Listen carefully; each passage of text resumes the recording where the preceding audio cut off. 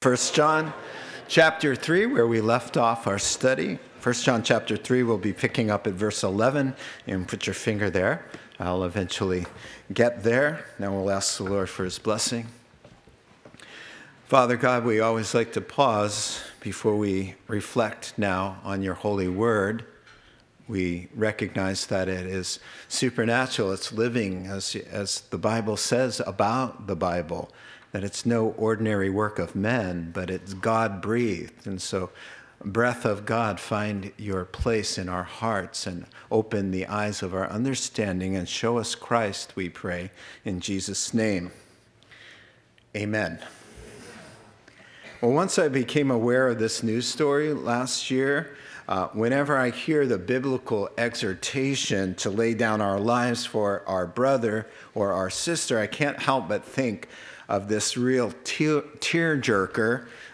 For those who haven't heard me reference the incident, a mom and her two sons, Jordan 13, Blake 10, were driving on their way home and were caught in a surprise flash flood. On Monday, I'm reading from the article itself, in southern Queensland, Australia, the car engine stalled, and the mom called for emergency assistance and was told to stay put for safety reasons. And the family was forced to climb on the top of the roof of the car as the raging flood continued to rise. Now, once help arrived, Jordan, and this always gets me, it's very moving, Jordan, the older brother, with the rescuers arriving, pleaded with the men to save his younger brother first. Oh, gosh, it gets me. So the rescuer secured Jordan and his mom to a line, but agreed to take the younger brother first. And as Blake was being lifted to safety, the other line snapped, and only Blake was saved. The heroic courage of the 13-year-old Jordan was heightened when everybody found out that he was terrified of water since he didn't know how to swim. But still, he insisted that his younger brother be taken first, and it cost him and his mom their lives. Well, while the biblical command to demonstrate this kind of love usually does not cost us our physical lives, it does cost us something, and that's the point of this God-inspired apostle telling us and writing to us this morning in this text, laying aside our own comforts, our own conveniences and agendas for the more pressing needs of somebody else is a Christian distinction of love that sets us apart from the way the world operates and indeed the way the world loves. And of course, this is to be practiced as a way of life. Now, for context, if you're just joining us, as a couple couples are, John is writing here to first century Christians trying to cope with false teachers who've come up with a false version of Christianity. They claimed this transcendent spiritual knowledge that they had obtained really lifted them to a new level of spirituality that didn't require personal holiness, and it didn't leave you restricted to the biblical Jesus Christ. And so the hard part, of course, was that the false teachers were the same people that they knew. They had left the church. They were leaders. And also, they were using the same terms that we use as born-again Christians, walking in the light, knowing God, being born again, going to heaven. They even used the name Jesus Christ. And so they were really confused, the first century Christians to whom John is writing. So he gets very simple. I mean, First John is like cut and dried, black and white, very, very simple. That's why we always recommend that anybody new to the faith always start with First John. So John's driving effort here is three tests that we can know and see that what 3 tests that he gives to assure believers, look, you're saved. You got the real deal. And at the same time, the 3 tests expose the fakers and shows that they're outside the realm of Christian orthodoxy, or I could say Christian truths, all right? And so those 3 tests, really quick. The first one is the truth test. Jesus said, many will come in my name and claim to be the way. False ways will be a dime a dozen. So you got to make sure you have the biblical Jesus, the God-man who came to earth to die in our place, to bear sins on a cross, and that he's the only way to get to heaven. You've got to have the right God. That's the first test. The second test, of course, is the moral test. Jesus just said, and John elaborates, if you love the Lord, you keep his commands. Jesus said that, plain and simple. You say you know me, I'm the epitome of all goodness, then there ought to be goodness in your life. You should have moral transformation, the moral test. And thirdly, which is the test we have now cycled back to again, is the love test, the right heart. If you claim that the Spirit of the God of all compassion and all love beats in your chest, that you know this God of love, in fact, John is going to say God is love, that this God of love is in your life, then from your life, we ought to be able to see God's kind of love expressed through you. Now, those are the tests that keep coming around all through 1 John, over and over again. And now we've already been through these tests, but we're coming back to the love test again. And John is going to repeat himself a little bit and then add another twist as we've seen him do. So we're going to pick up where we left off at verse 11 with the test of love. Now, this is the message you've heard from the beginning. We should love one another. Do not be like Cain, who belonged to the evil one and murdered his brother. And why did he murder him? Because his own actions were evil and his brothers were righteous. Don't be surprised, my brothers, if the world hates you. We know that we've passed from death to life because we love our brothers. Anyone who does not love remains in death. Anyone who hates his brother is a murderer. And you know that no murderer has eternal life in him. And this is how we know what love is. Jesus Christ laid down his life for us, and we ought to lay down our lives for our brothers.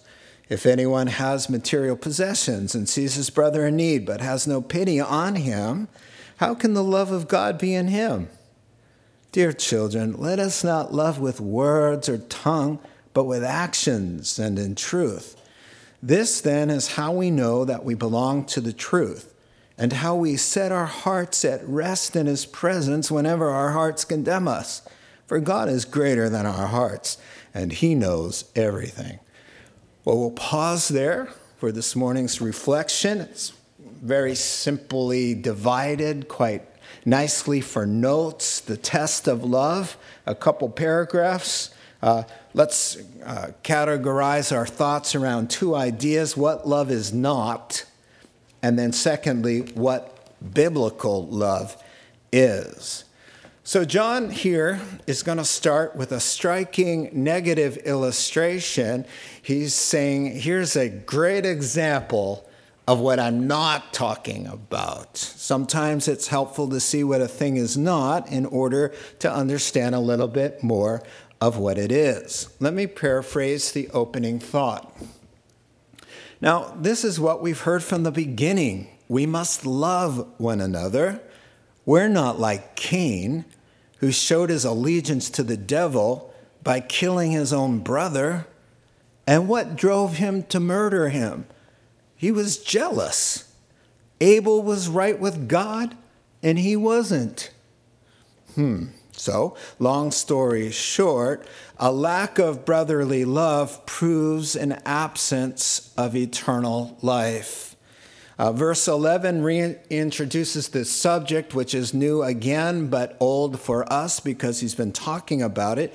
And he says, look, here's the message you've heard from the start. We love one another with God's love. And we've heard that from the beginning. Opening line of any gospel, for God so loved the world that he gave his only Son, that whosoever believes in him should not perish, but have everlasting life. The first sentence of the gospel presentation is with love. God's great love is the driving force behind the gospel. God's great love is the foundation of Christianity. God's great love is the fulfillment of all God's commands. Can you imagine? There's a lot of commands in the Bible. And Paul, through the inspiration of the Holy Spirit in Romans chapter 13, verse 11, says, you know what? Love is the fulfillment of the entirement of God's law. Love. Not the world's love, but God's love. And we're going to define that love in just a moment. And so we see the importance of love. He says, listen, let's go back to the beginning of the whole Christian life, the beginning of the Bible. It's all about God's love. You can achieve the greatest things in this life, but not have love. And then in 1 Corinthians 13, he says, you're nothing. With all of this great achievement, you minus one ingredient, that would be biblical love, and then you're a zero. Doesn't matter what you could say. Oh, well, I know every language in the world. I speak the language of heaven. I speak in tongues, or I have great charismatic gifts, and I have so much faith I can move mountains. And I give all my money to the poor, all of it, and then sacrifice my body to the flames. He says, are you missing biblical love? Then all of that means nothing. And so love is important. So he comes back and he says, listen, you can't fake biblical love. And so one of the tests to see whether you yourself have the Spirit of the living God in you and whether they are just faking it is this biblical love, because it comes from God and it's all about God and you can't get around it. So apparently these false teachers were low on love. And of course they were. You can't manifest the kind of love the Bible calls us to. There's no way. A human being can't do it. Because the Bible's version of love is against everything human inclination stands for. And so he's going to just say, check out their lives, because they're not loving in biblical ways. And so he's going to bring up the Exhibit A, and he's going to warn us not to be like Cain. So he says, speaking of what you've heard from the beginning, oh yeah, the beginning. Oh, it's not just about love in the beginning, was it? There's a choice in the beginning. And in the beginning, we have love, and in the beginning, Genesis chapter 3 and 4, we have Cain. So we have hate as well. And let's talk about Cain a little bit. The very first human being ever to be born. The very first person to be a brother, to have a brother. Cain, he says, he was deficient in love. Now, my new go-to guy for 1 John, F.F. Bruce, he says, it's not that Cain, by murdering his brother, became a child of the devil, but his connection to the evil one was evidenced and culminated in the murder of Abel. So John's not saying, and always make sure you hear this one, John's not saying, make sure you love so you can make it to heaven. Rather, he's saying, since you're going to heaven, make sure you continue in the hard work of biblical love. Now, Cain, like these false spiritual gurus, hadn't a clue about what God's love was all about. So he says, don't be like Cain. Well, I can hear some silent protests, can't you? Seriously, John, you're writing to born-again Christians. They're telling us, hey, you guys, don't be like Cain. Oh, yeah, every morning I wake up and I just think, wouldn't it be awesome to be Cain, Why are you warning us to be something so unattractive and unappealing? It's like a no-brainer. Well, the only reason he would warn us not to be like Cain is that there's a possibility that we could resemble something about that murderer. And he says, watch it, because even though you're in the Lord and you have the Holy Spirit, there are things that led Cain to kill that you deal with on a daily basis. So he cuts right to the chase. He says, and why did Cain kill his brother? He was jealous. Oh. You mean if I'm jealous and I nurture that envy and resentment and hatred and it grows into anger and then that anger into rage, oh, it's related. And in that sense, as I entertain jealousy and envy and resentment, then I can be like Cain. And he says, exactly. Very good, Pastor Ross. You're catching on. And so we don't want to be like Cain. We grimace at the thought. And you remember the story. You can read Genesis, the opening verses of chapter 4, 1 through about 11. You know, the Lord made it clear. Folks, I love you. Your parents sinned, brought death and separation. But I'm making a way back. And it will involve the death of another on your behalf, since the wages of your sin is death. And so until I do that for you, it's going to be foreshadowed in the truth of a lamb offered, or a bull or a goat. A heartbeat has to stop with your sins named on it. And then if you do that by faith, then you can temporarily, things are okay. You're right with me. And so the boys knew that. The throne was there in the garden. And you can picture the scenario. For some reason, Cain said, you know what? I'm a farmer. I work hard. I'll bring a basket of fruits and veggies. I worked really hard for this. And I'll come in and I'll say, can we be friends? Look what I'm bringing to pay for my debt. And the Lord frowns and scowls and says, no way. I told you what was required. Look at your brother. And the brother steps in. Abel comes in with, an unattractive offering stained with blood.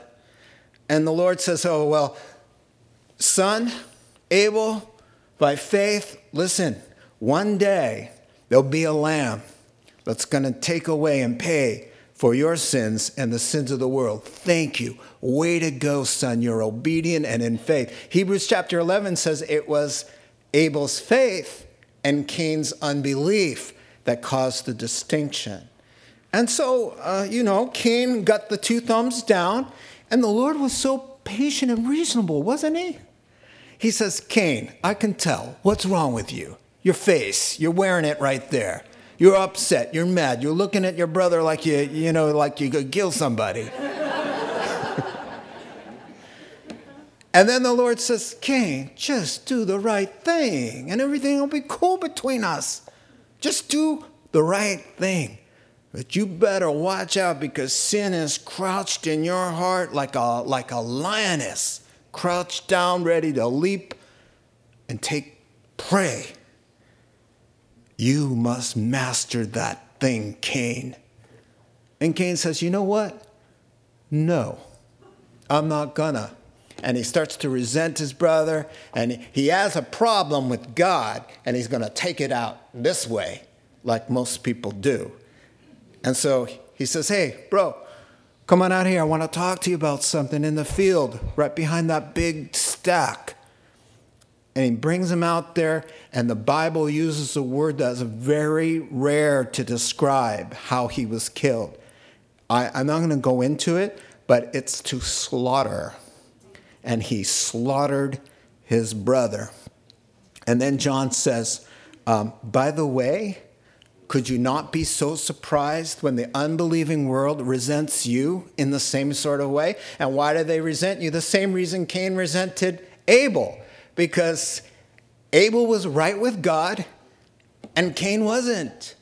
And so when the world says, oh, you guys, oh, you're the only ones God answers prayer for.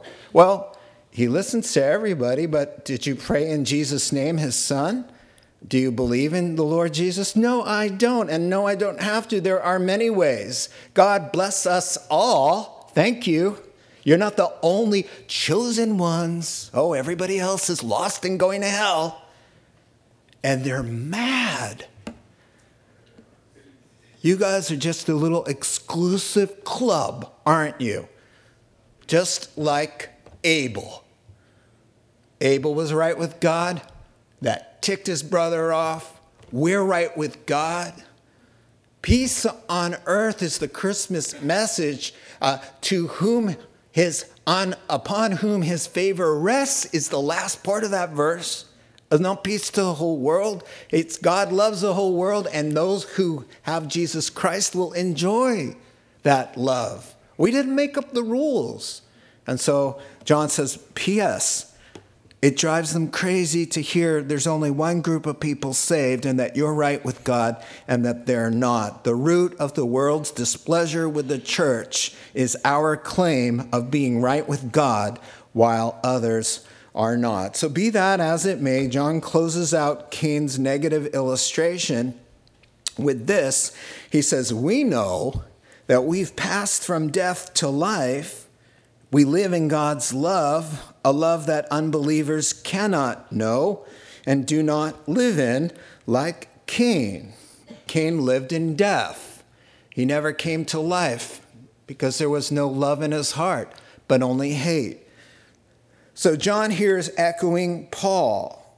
John's really saying that this person remains in death who hates, who has no love, because love is a sign of a spiritual heartbeat.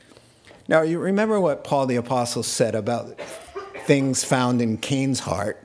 He said, those things are in all people who are not going to heaven's heart. He says in Galatians chapter 5, the acts of the sinful nature are obvious, and hatred, discord, like fighting back and forth, jealousy, fits of rage, self-centered living, dissensions, envy, and the like. Here's the kicker. Listen, I warn you, as I did before, that those who live like this will not inherit the kingdom of God. John's saying the exact same thing in another way.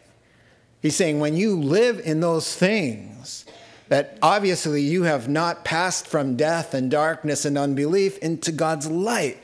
Because when you do that, these things are suppressed and repressed and dealt with by the power of God's love and the presence of his Holy Spirit. So he says God's children are not like Cain. He says, so jealousy, envy, bitterness, resentment, the things that Paul just said lie dormant in the believer's life because we have a sinful nature. He says, those little seeds, watch out. He says, can I help you to avoid those kinds of things by telling you that when they reach fruition,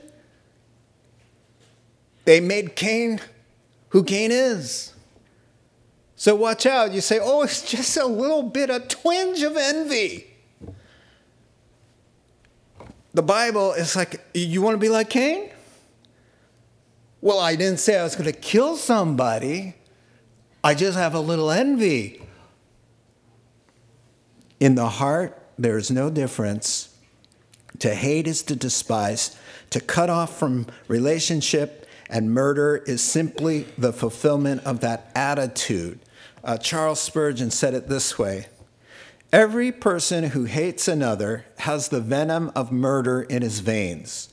He may never actually take the deadly weapon into his hand and destroy life, but if he wishes that his brother or sister were out of the way, if he would be glad if no such person ever existed, that feeling amounts to murder in the eyes of God. And Jesus said such, Sermon on the Mount, Matthew chapter 5, didn't he? He said, you guys are like, well, you've heard it said, do not commit murder. But he said, you know what? Do you ever get so mad and you just call somebody an idiot? He says, bingo, watch out, in danger of hell. Because it's the seed. So all the Bible is saying is, and this is one writer said it, it's kind of harsh, but he said, character qualities of the damned should not be listed among God's holy people. The Bible says these people who live in a pattern with hate and envy and jealousy and resentment, and they're bitter and unforgiving, that kind of life does not inherit the kingdom of God. So do you want any of it? Even if it's little. Now, a couple weeks ago, I said, a rattlesnake is a rattlesnake. Even the little ones are dangerous. A man comes up to me. He may be here today. He said, Pastor Ross, little rattlesnakes are dangerous. He held up his hand, and his little finger never grew past the age when it was bitten by a baby rattlesnake that he picked up when he was 7 years old. He picked up a little baby rattlesnake that had no rattle, and he said it was this big, and it bit his pinky, and the pinky died. Never grew. And he showed it to me. Oh, it's just a little twinge of envy. Oh, just a little gossip. Oh, what did I say? I passed along a rumor. Okay, don't we all? Yeah, just a little teeny little thing like that. Oh, you're making a mountain out of a molehill. Read the Bible.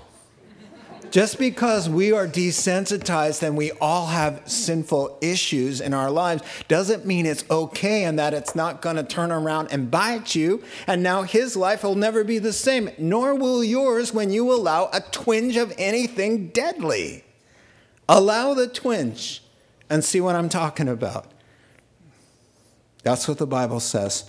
Now, he says, don't be like Cain. It's dangerous to Christian unity. It's dangerous to your Christian testimony. And you know what, folks? Before we move on to the last point, it's dangerous to you. It's the ultimate suicide bomber maneuver. Oh, you're going to blow up all your enemies. Whoops. You too. That's what hate does. Unfortunately, don't we all realize that? The acid can destroy the container that holds it as well as the object upon which it is poured. Don't be like Cain. The next time you're envious, the next time you resent somebody, the next time you act in a hateful, mean-spirited, critical little way, you, my friend, and I are like Cain, the murderer. That's what he says. Moving on.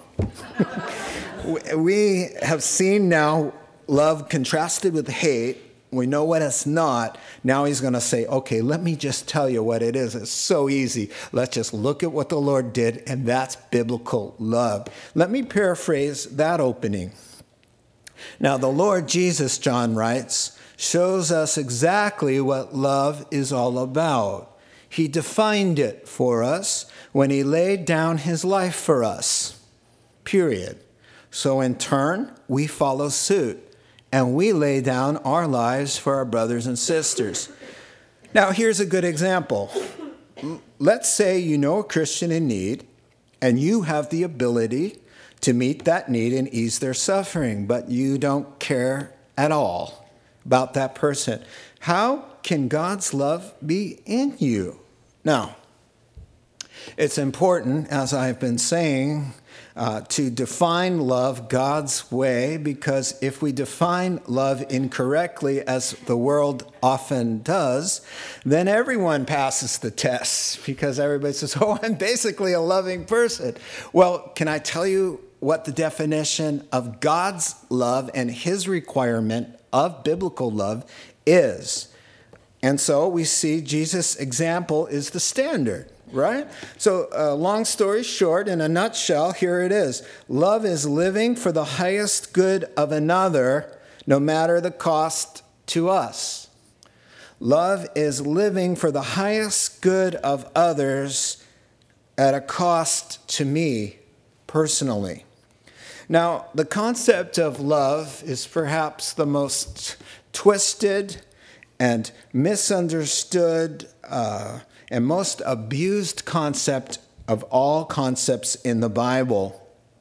Now, because especially it's compounded by the fact that English, the word for love in English, as we've said many times, is so limited. Honestly, we love our iPhone, we love our puppy, we love our house, we love our new baby, we love the weather, we love orange chicken, and we love Jesus too. Seriously? There better be some differentiating between those loves as there are in other languages. God, in his sovereign wisdom, chose that the gospel be communicated through the language of Greek. The New Testament, that is, in Hebrew, in the Old. The New Testament has the benefit of describing what God really meant by love by the choice of words offered. And there's about a dozen words that you could choose, but there are 4 basic ones, and you all have heard this many times. Eros, number 1. The romantic love, which the world goes gaga and mostly is talking about when they say they love someone. Or storge is a love between family members, a love that you feel for your mom or your dad, that kind of love. Then there's the Greek word philia. It means a deep friendship that 2 people can share, a partnership, a brotherly, sisterly, friend kind of love. Those 3 done. Then there's God's love, agape. Now, God's love is distinct right from the start because all the other kinds of loves in the entire world have to do with emotion, feeling. If I mention any of those 3 words, you can say, hey, there's a warm fuzzy, there's a buzz, there's something I get out of this. There's an attraction. There's just this wonder and awe about it. Not so with God's love. It can have it, but it's totally 100% independent of how you feel or how it makes you feel, whether it's attractive or not. And this is a great definition of it. Biblical love seeks to give without any expectation of receiving back. It's selfless and only concerned about the highest good and best interest of its beloved. It can love the unlovable and unattractive. It can endure being slighted, offended, or rejected, or left out. It loves for the sake of loving. It's the kind of love you can never fall in and out of. You nail it to a cross. It cries out in your defense, Father, forgive them, for they don't know what they're doing. It's the kind of love that loves for the sake of loving. It's an act of the will, regardless of the state of your emotions. Period. It loves for the sake of loving. So when a man tells his girl, oh, I love you, and then pressures her to do something that violates God's commandments, or God commands us to refrain from sexual intimacy unless we're in the confines of marriage. But I love you. No, you don't, because the definition of love is your highest good at my expense, no matter what that is. Convenience, cost, or the fact that I got to go take a cold shower until we're married. Sorry, I don't know why I said that. I was in youth pastor mode suddenly.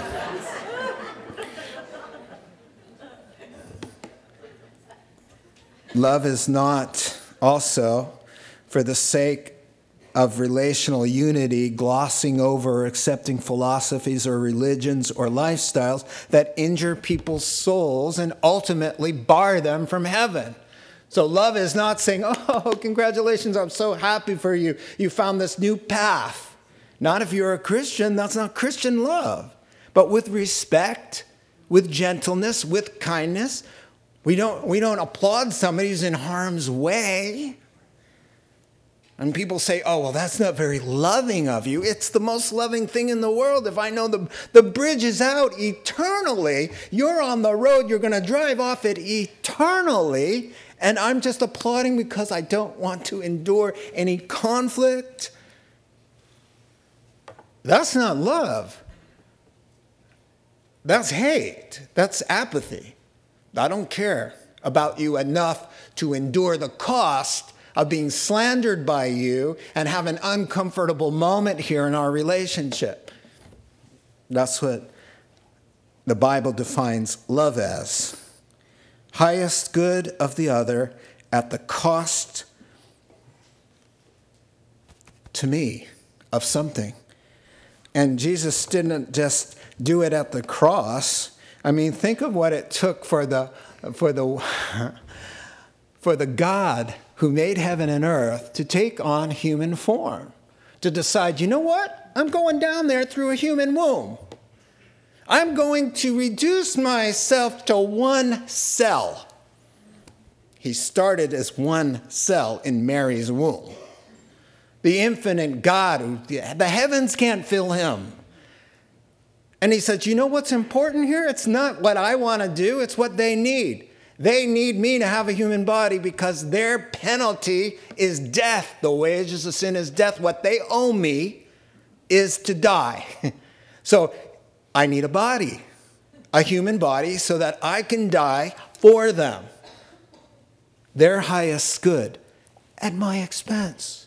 He comes and he puts himself in a body, a human body, laying aside the privilege of being God the Son, not taking advantage of that, as Philippians 2 says.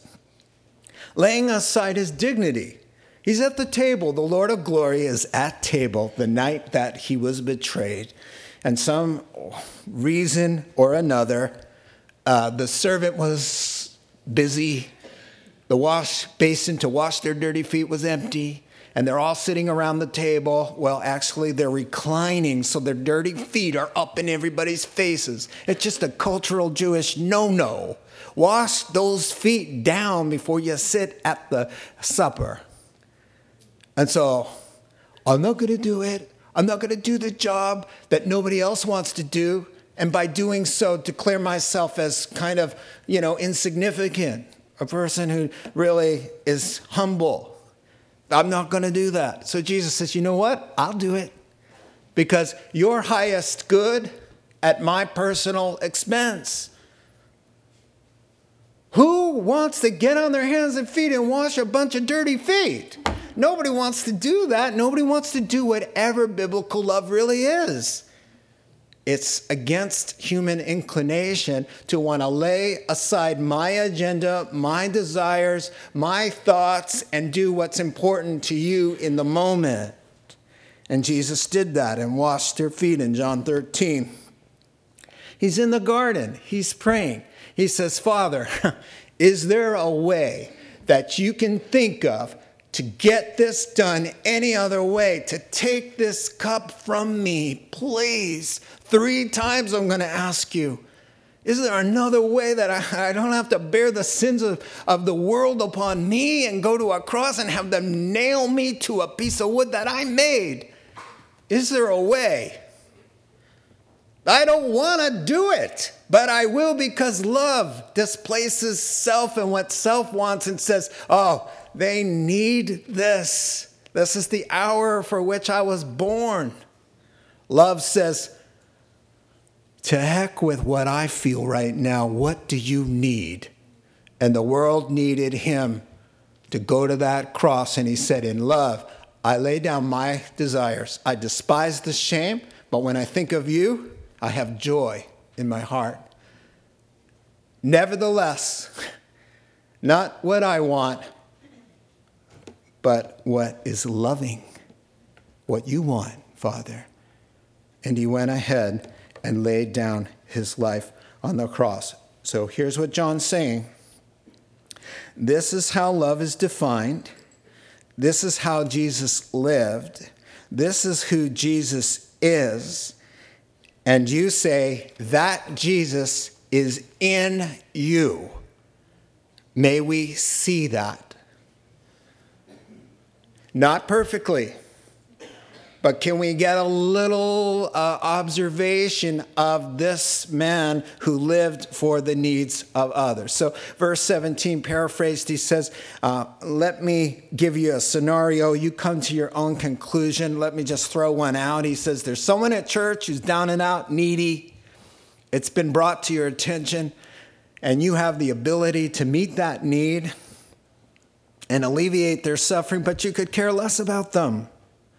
You tell me, how is it possible that that Jesus lives in that kind of heart? So here's what John's saying. If the love of Jesus is missing, quite possibly then Jesus might be missing too. Well, you might say, you know what? Listen, I am so busy and I've got a life and I've got schedules and deadlines and all of that. Listen, my friend, the Son of God was a very busy man. He had a schedule. He had to be on that cross on the 14th of Nisan. He had to be on Good Friday. He needed to be on the cross or the entire Bible comes unraveled. You don't have a Bible. You don't have a gospel. He misses that day. Everything falls apart. He's busy. He's got important things. He's on his way in. And there's a beggar crying in need. Son of David, have mercy on me. Son of David, I know you're the Messiah. Hey, over here, I'm a blind kind of toothless beggar that everybody walks by and doesn't see. And love says, hold the parade. Hold the parade, God the Son. Hold the parade. On the way to die for the sins of the world. Stop everything. For who? A prince? A king? A celebrity? No, that homeless guy over there on the corner. Bring him over here. The guy comes over. He says, what are you crying about? What do you want me to do for you? Lord, I want to see. He says, granted, you can see. He's doing a lot of things for other people the last few days of his life. He's not out taking a cruise, enjoying himself because he knows he's got 5 days to live. He's running around talking to homeless guys on the corner that everybody's walking by and just ignoring and saying, he makes more money than I do. Sorry.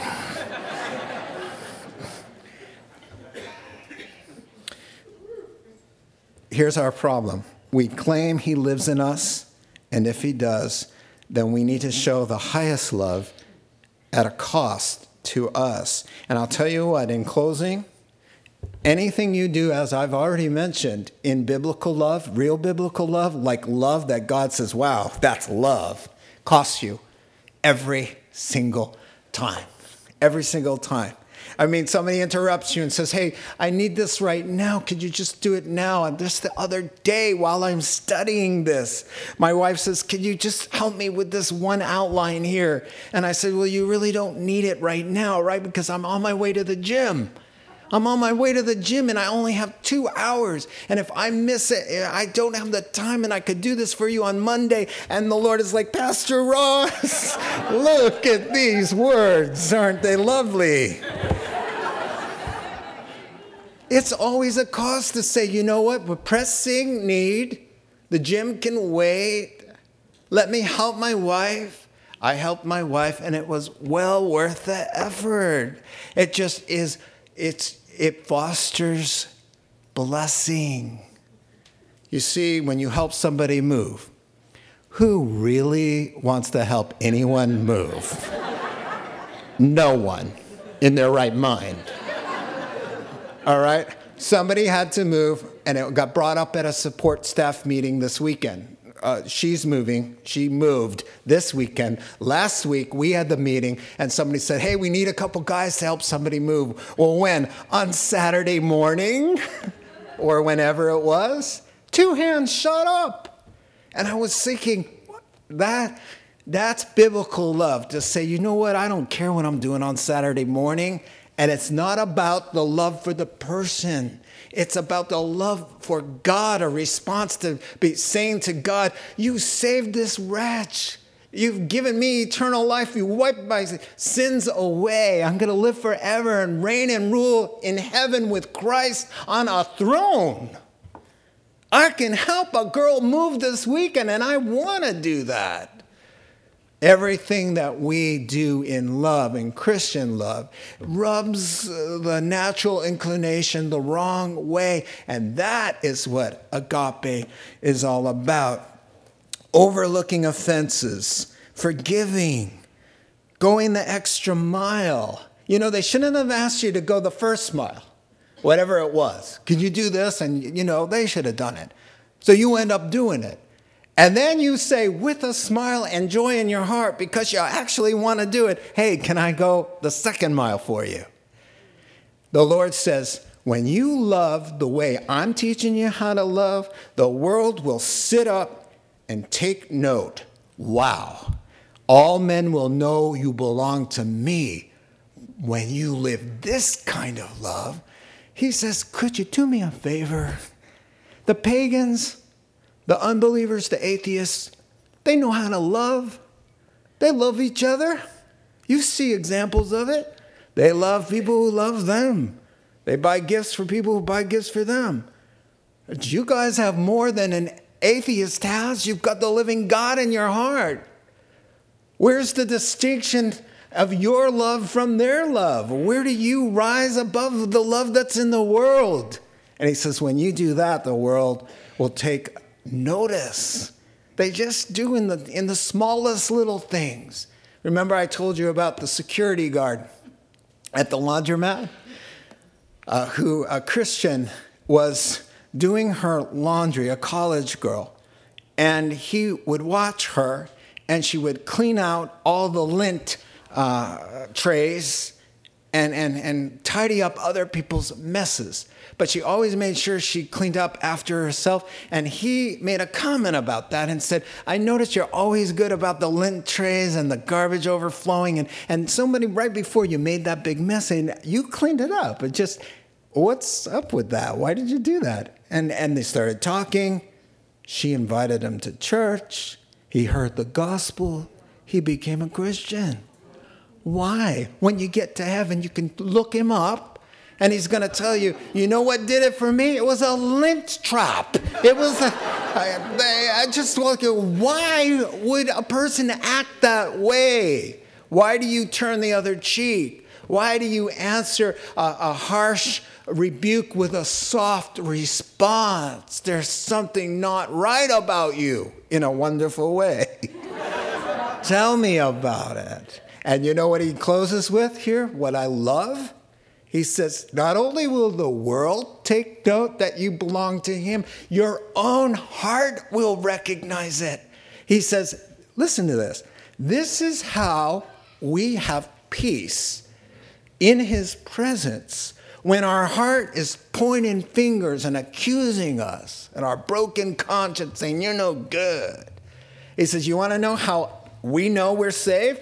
When that kind of supernatural love is in us and working through us, our own hearts go, wow, why'd my hand go up so quick to help her move? Why? I mean, that's not like me.